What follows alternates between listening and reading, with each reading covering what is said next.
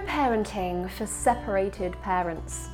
It can be a challenge when parents separate, especially if little ones are little ones, toddlers, preschool age, maybe not quite old enough to fully have a conversation about it all with them, but not a baby or so young that they're very unaware of it all.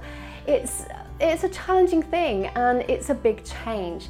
So how can you co-parent effectively so that you're going to get the best for your child? First of all, see if you can agree between the two of you what's best for your child, what rules you're going to stick to and follow, what boundaries you're going to set. If you can agree, then you're most of the way there. The worst thing is when you're in conflict with each other and you're not in agreement, because then the child is going to get mixed messages. Well, with mummy I can do this, but with daddy I can't. Or with daddy he lets me, but mummy says no.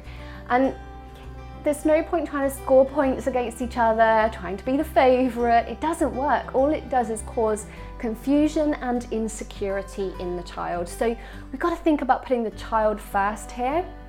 And if parents can put their differences aside and just come up with, it might take some compromising, but just come up with some standard rules that you can agree on together that you will adhere to for the best of your child.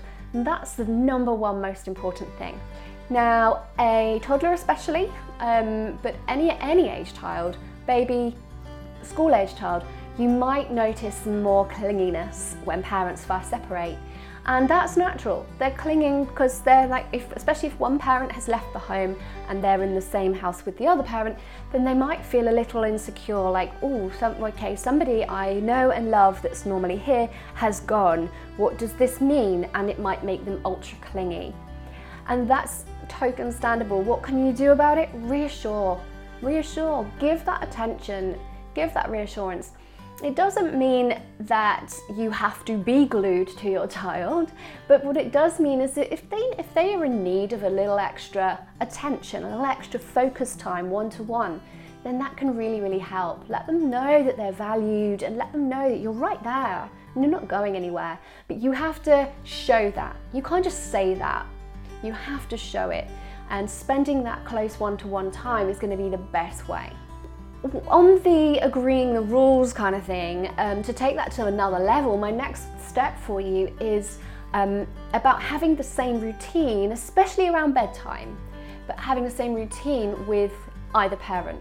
So whether they are at home with mummy or at daddy's house or wherever they may be, that the same routine is followed. So if bedtime, for instance, looks like going upstairs at 6:30, having a bath or a wash of some kind, brushing teeth, putting on pyjamas, having a bedtime story and getting into bed, lights out by 7.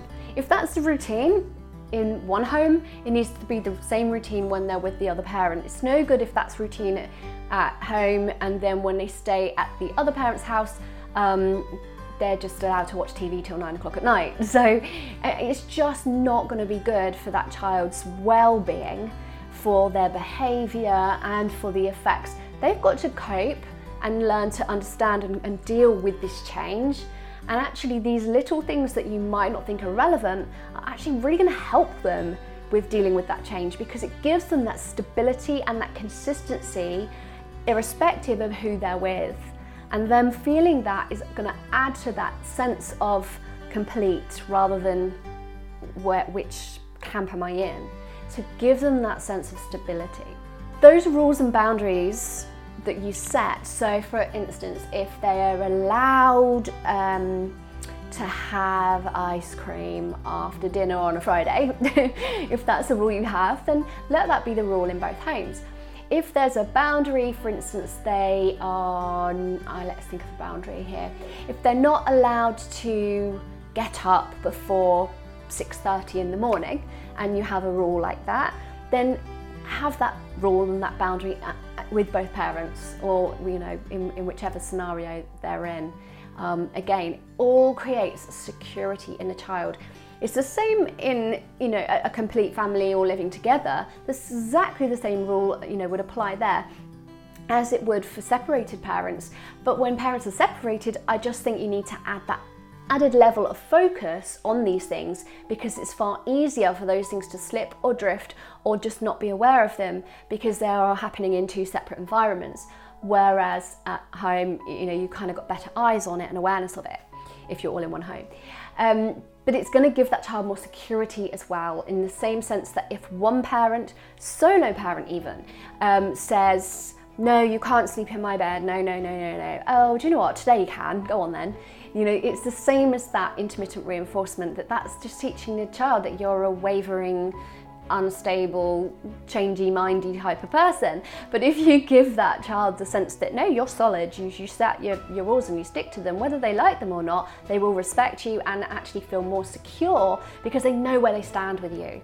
And that rule applies in every scenario, but like I say, more focus needed if parents are separated. And the final thought I have for you on this today is, don't overcompensate due to guilt.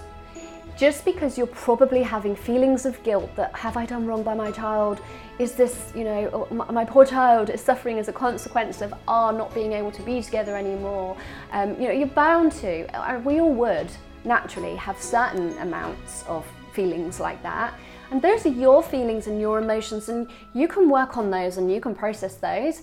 But what I want to focus on here is, don't project your feelings of guilt, if that's what you want to call it, onto the way you parent your child by overcompensating, over mollycoddling, and letting things go that you wouldn't normally.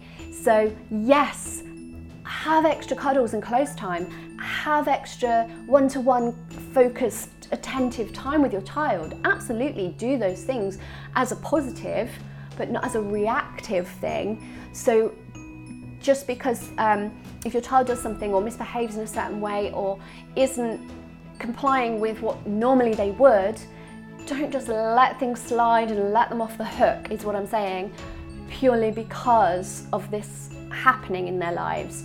You can approach it kindly and you can deal with the situation effectively. It doesn't have to be a blow up, but what I'm saying here is just not to just let things all go because of your feelings of guilt, because all that will do is create a monster. And it's the same kind of thing with bereavement and other disruptive things in a child's life. Just because something big happens doesn't mean that you suddenly throw out every rule they've ever had because you feel sorry for them. They need stability and they need certainty, and that's something you can give them by showing them very kindly that you have got their best interests at heart and clear boundaries in place for them. If you can both do that as parents that separate for your child and come together and actually discuss the fact that, hey look, I don't really like this and I know you don't either, but this is what's best for our child and it's the least we can do for them. We owe our child this much, can we do this together?